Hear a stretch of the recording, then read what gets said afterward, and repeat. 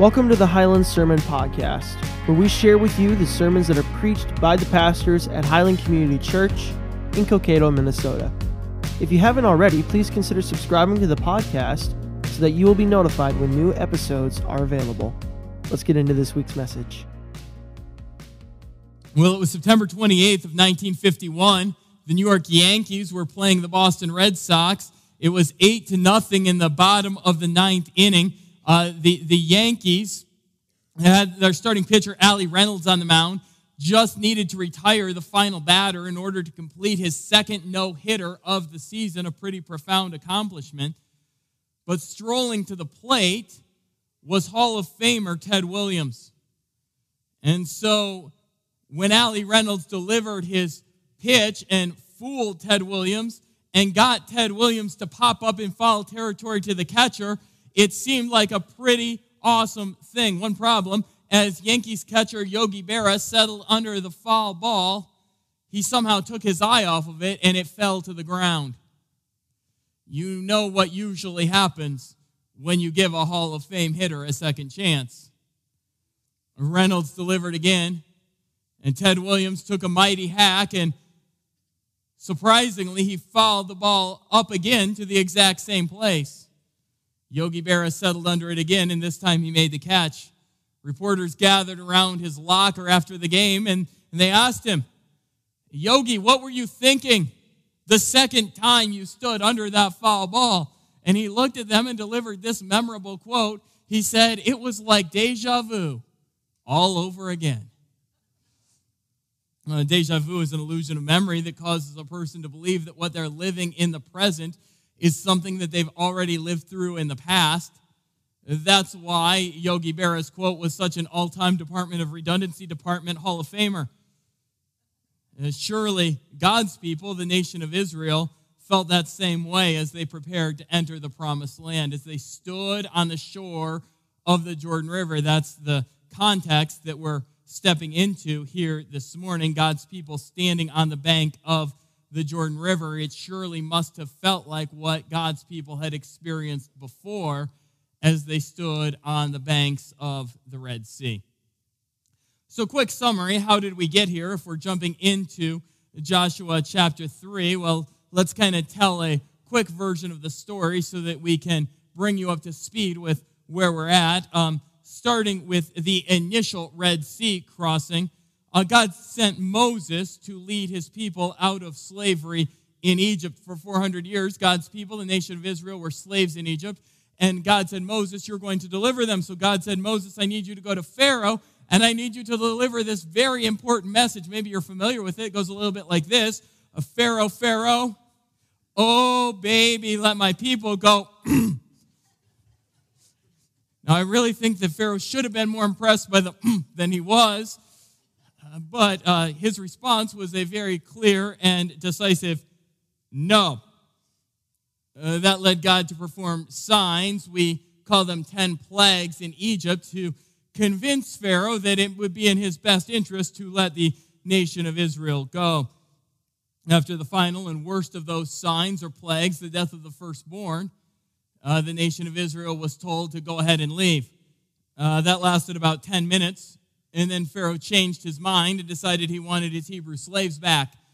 So he chased the nation of Israel down into the desert, and they found themselves stuck with the Red Sea on one side and the charging Egyptian army on the other side. What would happen? Miraculously, as Moses reached out his staff, God parted the waters of the Red Sea. The nation of Israel passed through safely.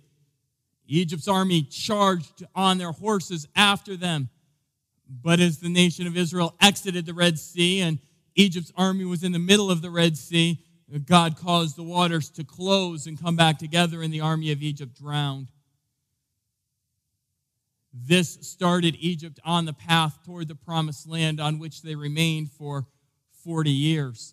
The generation that crossed the Red Sea did not make it into the Promised Land because they doubted the goodness of God. They complained about the provision of God. And so now, 40 years later, Moses had just passed away, looking on a mountain at the promised land, seeing it from afar, but knowing he wouldn't enter into it himself.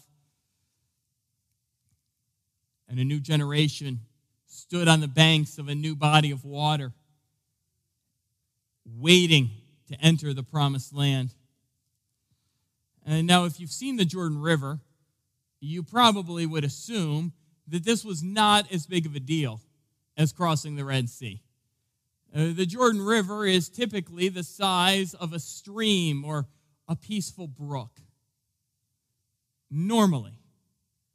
Oh, but there's a detail in Joshua chapter 2 in the story of Rahab that you often overlook that's pretty ominous and foreshadowing. In Joshua chapter 2, when Rahab hides the spies on her roof, it says that she hid them among the stalks of flax. And you're like, okay, why does that matter? Well, what matters is she had flax. That meant she just harvested. And now, see, they do harvest and seasons differently over in the Middle East than we do here. In the Middle East, the gentle, mild rains fall throughout the winter rain season, and then they harvest in the spring. So having the flax says it's springtime, but something else besides harvest happens in the spring. The snow on the tops of the mountains melts and runs down into the Jordan River. And so what is normally a calm, peaceful body of water becomes a 10 to 12 foot deep, rushing, raging torrent of water like you would whitewater raft in. And so now here are the people of Israel with all their clothes, all their furniture on donkeys, needing to move it across the whitewater river that's 12 feet deep. And at that point, they were probably wishing they'd hired a moving company, because it doesn't appear very likely that they're going to be able to cross this body of water. You could say that for the nation of Israel, it was déjà vu all over again. The promised land beckoned from beyond, but a watery obstacle lay in their way. And Israel needed God to part the waters again. This is our main point this morning. God repeats his provision to prove his power. God repeats his provision to prove his power. See, I don't know what you're walking into 2023 with, and I don't know what obstacle you're facing this year. But what I can tell you is that whatever you're facing and whatever you're going through, you may need to remember who God is, because that allows us to trust that what God has done before, he can do again. We have the same God with the same power. A couple thoughts before we dive into the text. If God has done it before, it shouldn't be too hard to trust that God would do it again. The sequel is not usually as dramatic and impactful as the first thing. And think about it this way. When you were growing up, if someone said, I want you to think of the story of crossing the waters, wouldn't you have often thought of the Red Sea? We very seldom think of the Jordan River. Why?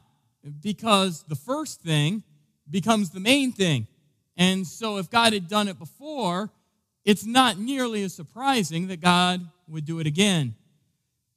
But this also, we're so prone to forget. I think sometimes the reason God repeats his miracles in Scripture is to remind us that we need not forget how great he is. We're so quick the first time an obstacle comes into our way to be like, oh, this is the thing I can't get past. This is the relationship I can't fix. This is too much for me. Like, it was all good up until this point, but God, I don't know why you're allowing this thing to happen, because it was all good, but not now, not this. But hear this. We should trust that God's previous power can provide again in our times of need, because God has proven that there is no problem that is too great for his power. So what is it for you?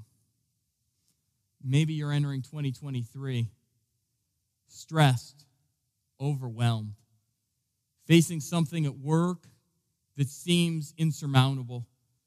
Maybe you're feeling spiritually dry, distant from God. And is there going to be anything different this year that takes me out of this desert place that I've been in last year? Maybe you're wondering, can I heal from that hard season? Can I learn to trust again? Maybe there's an important relationship in your life on the verge of collapse, and you're like, this is the obstacle. Maybe it's not something that you have dealt with, but it's an obstacle preventing you from getting where you think God is calling you. And you're like, how am I ever going to get the money to go to school to do what I believe God is calling me to do? I know there are some of you out there, and you're like, I believe God is calling me out of this season of singleness, but I don't know where there is anyone for me. Maybe there are some of you that have been trying to have a child, and you're wondering, God, is this going to be the year? And I'm just dealing with the pressure of that. And, well, as a church, I want this 2023 to be a year where we lean in to the provision of God by trusting in the power of God because we remember the promises of God. And so why kick off this year with a special message on Joshua? Because this story helps us to remember how great our God is. And if you remember God's power, it will provide you with the resources you need to face whatever God is bringing your way here this next year. God was writing a pretty cool story for Israel. In fact, the whole story of the Exodus from Egypt to the Promised Land is bookended. And I want you to see this really cool way that the story comes full circle. So in Egypt, right before they left, that night that the firstborn were taken, they ate the Passover in Egypt. From there, they crossed the waters of the Red Sea, and they went into the wilderness. Now here as the story's getting ready to wrap up, they're in the wilderness. They're getting ready to cross the water again so that they can eat the Passover, which they will, in the Promised Land. You see the full circle moment? And hear this, your life is a canvas on which God is writing his story. And just as he wrote a story on the pages of Scripture, so he's writing a story of his goodness and his faithfulness and his provision in your life. And the question is, will you trust him? As we face obstacles, God wants us to remember. 3 lessons on remembering that we can take from this story of crossing the Jordan River. Here's the first one. Remember God's power in the past. So the way that Joshua recorded the details of this story is 100% intentionally designed to cause us to think back to the crossing of the Red Sea. Notice chapter 3 and verse 7. The Lord said to Joshua, "Today I will begin to exalt you in the sight of all Israel, that they may know that as I was with Moses, so I will be with you." Now notice this again in chapter 4 and verse 14. On that day the Lord exalted Joshua in the sight of all Israel, and they stood in awe of him, just as they had stood in awe of Moses all the days of his life. Just as God had done, so he will do again. See, they needed to remember because they were getting ready to face some of the same obstacles that they had faced before. They were getting ready to go into battle in the Promised Land, and there were these gigantic people in the Promised Land, but God is saying to them, remember all the battles that I helped you fight in the wilderness? I'm going to help you with whatever battles you face in the Promised Land. There are no people that can stand in the path that God has prepared for his people. His promises will come true. They were also dealing with a new leader. Moses had led them for decades. And now as Moses had passed from the scene, the question is, okay, God, you've given us this new leader, but is that leader as good as the leader we had? Can we trust Joshua the same way we trusted Moses? And God said, you can, because I'm going to allow Joshua to lead you through the same miraculous experience that Moses led you through, so you can see that my hand is leading just as my hand led. In fact, 3 clues from the text that we need to believe that God is doing the same thing. 3 key words. These are the exact same words used in the Hebrew language. The first word is the word wonder. In chapter 3 and verse 5, Joshua said to the people, tomorrow the Lord will do wonders among you. It's the same thing he said in chapter 3 and verse 20 when he told them he would do wonders in Egypt. The people crossed on dry ground. You see that in Joshua 3 and verse 17, just as you would have seen it in Exodus 14 and verse 21 when they crossed the Red Sea. And the waters were gathered up in a heap. Sometimes that word is translated a wall. And the water stood for the people in Joshua 3, just as it did in Exodus chapter 15. I've said a couple times already that whatever obstacle you're facing, remembering the goodness of God can prepare you to walk into it here this year. That holds true for us individually, but that also holds true for us as a church. And so one of the things I want to do this morning is share the story of God's faithfulness to us as a church. And this is kind of an interesting thing because in sharing the story of God's faithfulness to us as a church, I'm telling a story that some of you here lived through that I walked in on at the back end. So I'm telling you your story. And some of you are like me and you've joined the story partway through. And that's okay. Why am I telling you this story? I'm telling you this story because in 2023, our church, Highland Community Church, is facing a new obstacle. And you're like, what obstacle are we facing? I thought things were going pretty well here at the church. Well, you know, my whole life in ministry, like 17, 18 years, however long I've been a pastor now, I've always told people, you know what? I just want to pastor a church where there are good problems. Just wish we had good problems. You know what I've been learning to say last year? Good problems are still problems. Now, I'm really grateful that we have some good problems at Highland, but can I tell you what our good problem is? When this building was designed, it was designed to work for a congregation of 400 people. The Sundays around Thanksgiving into early December, we were averaging about 450 people. On Christmas Eve, we had 570 people. On Wednesday nights, we have 170 kids signed up for Awana, and we have about 90 kids who are coming to our youth group. So on Wednesday nights, I walk in, and on some Wednesday nights, I see one of our youth groups, small groups, meeting in a closet where we store the tables because it's the only free room in the church. I see some of our adult small groups having to meet over at the grocery store because there's no room for them here in the church. And it's like the Christmas story. There's no room in this building. Now, that's a good problem. But a good problem is still a problem because can you imagine having to turn away children who want to become part of our Awana ministry? Can you imagine having to turn away teens that God is drawing here? Can you imagine if there's not space for everything that God wants to do? Like, I'm literally blown away with what God has done. So can I tell you the story about how we got here? Highland Community Church was not the name of this church. It was originally called Elam Mission Church. And Elam Mission Church existed in a building in downtown Cokato. And for years, the church met there. And for years, they had this idea of, we think God is calling us to build a new facility. And they sat on that for years and thinking that maybe, just maybe, and raising money slowly over time. And then in the middle of the 2010 decade, they started in earnest a building campaign. And God is really doing this, and we're really going to trust him. And we're moving forward with this campaign. And in the middle of the building campaign, 100 people left the church. And so they went to the lender and they said, we still think God is calling us to build a building. And the lender said, okay, but take your design and start chopping some pieces off of it. And the wing of classrooms for kids was not built. And then there was concern, should we even be building? And the book was getting passed around the church, and some people were reading it called When Not to Build. And maybe God doesn't want us to do this. But in faith, the people persevered. And 95% of the pledges came in. And that church, Elam Mission Church, a church of 180 people, got ready to have their last service at the old building, their farewell service, in March of 2020. And you remember what happened in March of 2020? Have you blocked that out of your mind? Yeah.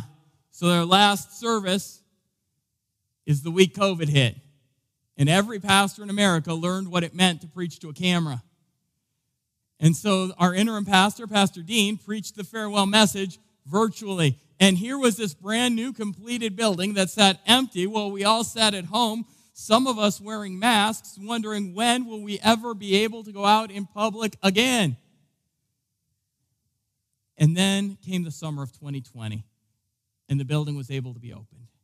And God started doing a work. And maybe you were here from that first Sunday, and you've seen what God has done over the last 2 years. Maybe you've jumped in at some point like we did as the story was in progress. But God is doing something here. And we're seeing lives impacted for the gospel. We're seeing people discipled.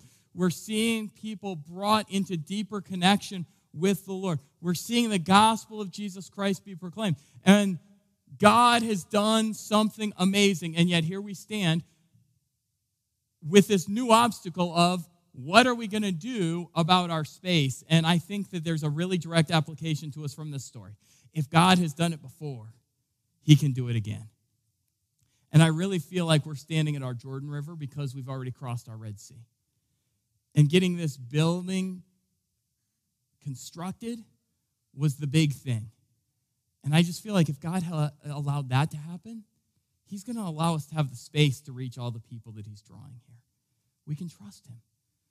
You're like, what does that look like? I don't know all the details that looks like. I believe that through the faithful prayers and giving of God's people, we're going to be allowed to bring about the space that is needed. More classrooms for kids, a space for our teens. Maybe it's a gym where we can have overflow seating and our kids can have another Awana circle. I don't know all the details. What I can tell you is at some point in 2023, we're going to launch another building campaign. And that sounds so crazy that like we're just done with a building campaign and now we're launching another building campaign. But here's the thing. God's doing something. And I'm not asking you to do anything now other than trust God, that the God who has been faithful in the past will be faithful again. And if he can do it for us collectively, and we're trusting him collectively for what he's doing, he can do it in your life individually for whatever obstacle you're facing. And that leads me to my second point. Remember God's power over all powers. Now check this out, Joshua chapter 5 and verse 1. This is kind of like the wrap-up verse of this story. It says this: as soon as all the kings of the Amorites who were beyond the Jordan to the west, and all the kings of the Canaanites who were by the sea, heard that the Lord had dried up the waters of the Jordan for the people of Israel until they had crossed over, their hearts melted, and there was no longer any spirit in them because of the people of Israel. So I'm kind of fast-forwarding. I'm assuming most of you have heard this story before, and you know that the waters are going to get parted. That's not a shock. So we're now into the tail end of the story. The waters have been parted, but here's what's interesting. The nations that were living in the land were kind of spying on the people of Israel, right? Like they had people up in the hills watching them, and they were thinking, we're going to be okay. And they thought they were going to be okay for two reasons. The first reason they thought they were going to be okay is because their God was a river god. They worshiped in that land Baal. Now here's what you got to understand about the whole Exodus story. When God sent the plagues in Egypt, they weren't an attack against the people of Israel so much as they were an attack on the gods of Egypt. So think through the Egypt Exodus story, right? Like the people in Egypt worshiped the Nile River. And God's like, oh, that's cool. Let me turn that to blood. And the people of Egypt worship frogs. And God's like, oh, that's cool. Have 100 million of them. Tell me how that's working out for you. It was like everything that the nation of Egypt worshiped, God was mocking through the plagues to show that he had power over all the powers. So now they come to Canaan, the promised land, and the people who were inhabiting the land, not worshiping the Nile River, not worshiping frogs, but worshiping Baal. In fact, we actually have in the Ugaritic, translated from the Ugaritic, this Baal story. And listen to what they would say in their worship of Baal. Baal captured and drank sea. He finished off Judge River. Astarte shouted Baal's name. Hail, Baal the conqueror. Hail, rider on the clouds. For Prince Sea is our captive. Judge River is our captive. And they're like, Baal showed his power over the river. And so all the spies are hanging out and they're like, we've got Baal and he's got power over the river. And they're like, our river is like our natural defense, keeping these people out of the land because they've been going through the wilderness and defeating everyone in their way. But how are they going to cross this riptide? How are they going to cross this river? There's all this white water and it's protecting us. And then all of a sudden, a couple dudes step their feet in the water and the river just bloop, goes like this. And it's shown that their river was keeping no one out. The Jordan River provided about as much defense as the Cleveland Browns this season. Like, nothing was keeping the nation of Israel out of the promised land. And so they're sitting there thinking, our God's not as powerful as we thought. our river isn't providing the natural defense that we thought. Now, God is 100% laying the smackdown here. He's like, you should fear. You should believe that your God is powerless, because God wanted all people everywhere to see that he is the all-powerful one, that there is nothing and no one who can prevent his promises from coming to fruition. In fact, here's what's super interesting. The miracle wasn't really, I don't even think, the parting of the water. Because there's all kinds of times through history that the water of the Jordan River in the springtime has been stopped. So there's this natural phenomenon that when the snow is melting and rushing down the mountains, it sometimes catches a chunk of mud, and it mudslides down, and the mud dams up the river when it lands. In fact, this was recorded in recent history in 1927, where the mud crashed into the Jordan River, and for 3 days, the water of the Jordan River didn't flow. So here's the thing. I don't think that the act of the water stopping was the miracle. I think the timing of the water stopping was the miracle. Because you can't convince me that the exact moment the priests of Israel walked into the water and the water stopped was anything but an act of God. God was showing his people, maybe even through the use of natural means, that he had power and control over all of history. There's no power you're facing that God cannot overcome. What power are you facing? What is your obstacle here in 2023? Maybe you're facing the obstacle of other people's hardened hearts. And while I don't believe that any of us can change anyone else's heart, I believe we have a God who can melt hearts. I believe the scriptures when they say that the hearts of kings are in the hands of the Lord. He guides them however he wishes, and if he can do that to kings, he can do that for anyone. Maybe the obstacle you're facing is money, and where is it going to come from, and how am I going to get by? Maybe it's a health obstacle, and how am I going to stand and do the things that God is calling me to get done this year when I'm facing this horrible diagnosis, and I don't know what your thing is, but what I can tell you is this: there is no obstacle that can keep you from where God is leading you, because God's power can overcome anything. And that leads me to our third point about remembering. You need to remember God's power for the future. In fact, check out what the nation of Israel did after they crossed the Red Sea, starting in verse 19 of chapter 4. It says, the people came up out of the Jordan on the 10th day of the first month, and they encamped at Gilgal on the east border of Jericho. And those 12 stones, which they took out of the Jordan as they were crossing through the Jordan, God told them to pick up 12 stones out of the riverbed. Those 12 stones they took, and Joshua set them up at Gilgal. And he said to the people of Israel, when your children ask their fathers in times to come, what do these stones mean? Then you shall let your children know Israel passed over this Jordan on dry ground. For the Lord your God dried up the waters of the Jordan for you until you passed over, as the Lord your God did to the Red Sea, which he dried up for us until we passed over. So that all the peoples of the earth may know that the hand of the Lord is mighty, that you may fear the Lord your God forever. Now, I love that. They built a monument. They took some stones out of the river, and they set up this monument. And the question was, why are we building a monument? Joshua was like, we're building a monument because you need to remember. And every time you pass by these stones, it's a reminder, God did this, God did this, God did this.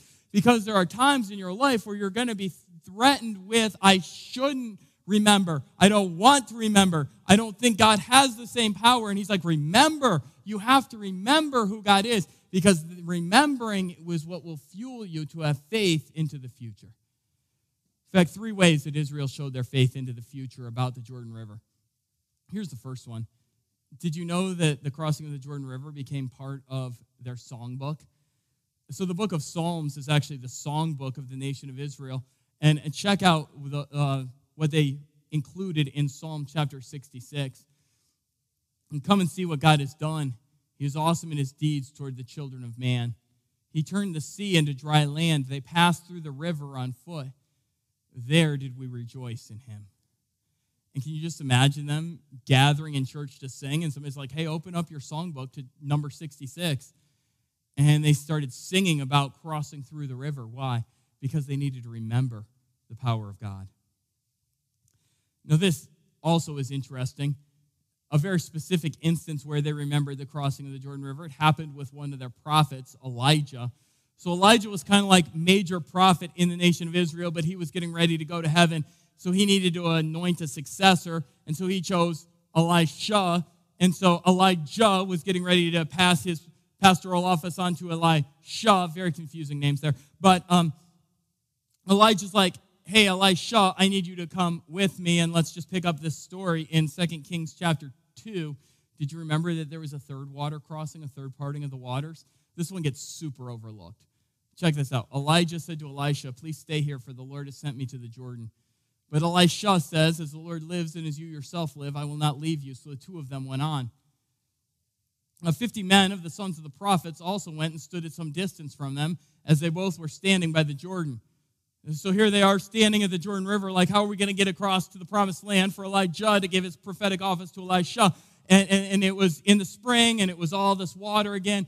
And then Elijah took his cloak and rolled it up and struck the water, and the water was parted to one side and to the other, till the two of them could go over on dry ground. And everybody, these 50 guys were like watching Elijah, Elisha, you're stuck. And Elijah's like, dude, seriously? Do you think water is any problem for God? Like, have you not been paying attention to the story? And he's just like, here, got my cloak, got my staff, and the water just boom, and right on through they went. And you kind of overlook that in Sunday school because the third parting of the water is fairly anticlimactic.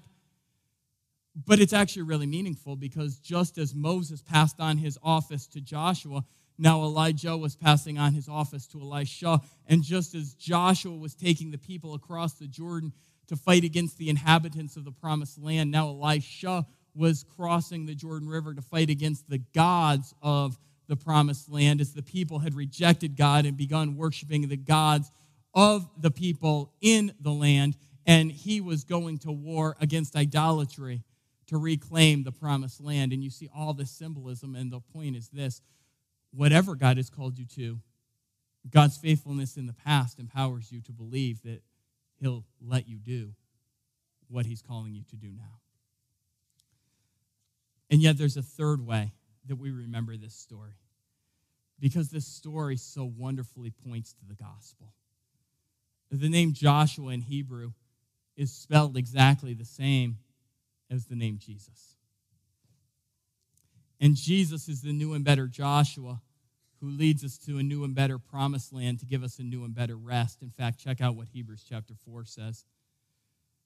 If Joshua had given them rest, God would not have spoken of another day later on. So then there remains a Sabbath rest for the people of God. For whoever has entered God's rest has also rested from his works as God did from his.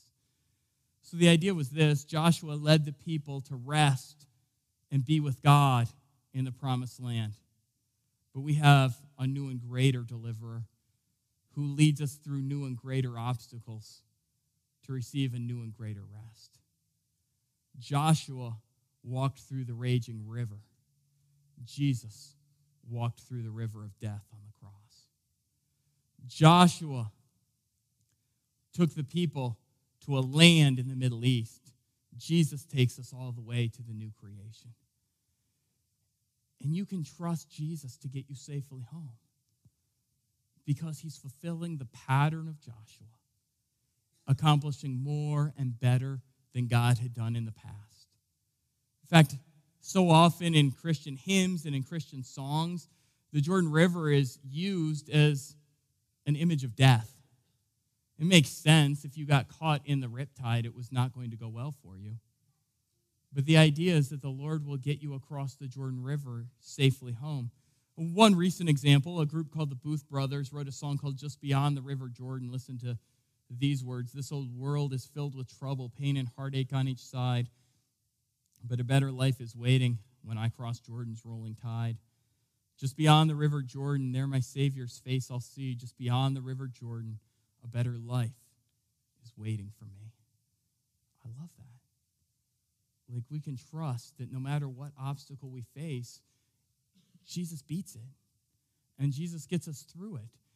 And whether he's taking us to the plan he has for us here and now, or whether he's taking us to our eternal rest that he won for us on the cross, We trust that Jesus has a plan and a purpose for our life, and nothing can thwart it and nothing can stop it. So what's left for us to do but to step out in faith? In fact, it's interesting to think about stepping out in faith in relation to this story. You know, when I was growing up and I would hear about this story in Sunday school or in my children's Bible, I think about the illustrations I would see with it. And the Jordan would just look like this nice, peaceful, calm, glassy body of water. And the people would dip their feet in, and the water would go apart, and the people would pass right on through. But remember what we said? This was whitewater current. This was 10 to 12 feet deep. You don't just step in a river that has that fast-moving current, especially if you're a priest of Israel carrying the Ark of the Covenant, which if you drop it, you're probably going to die. So the priests of Israel are called to step out in faith, and God says, I'm going to move the water for you. When? Well, here's what the text says, verse 14 of chapter 3. So when the people set out from their tents to pass over the Jordan with their priests bearing the Ark of the Covenant before the people, as soon as those bearing the ark had come as far as the Jordan, and the feet of the priests bearing the ark were dipped in the brink of the water, parentheses, because you got to know this, the Jordan overflows all its banks throughout the time of the harvest. Then, verse 16, the waters coming down from above stood and rose up in a heap.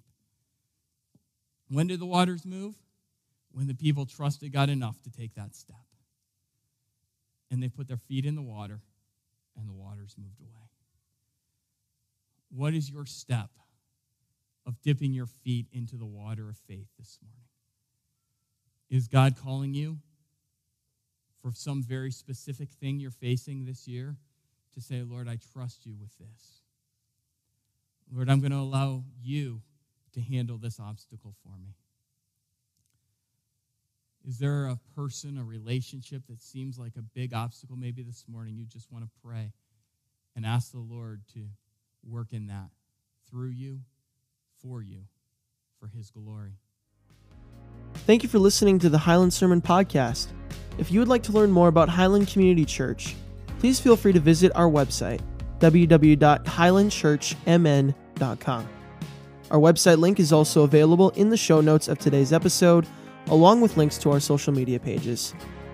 Thank you for listening, and always remember this: you are loved.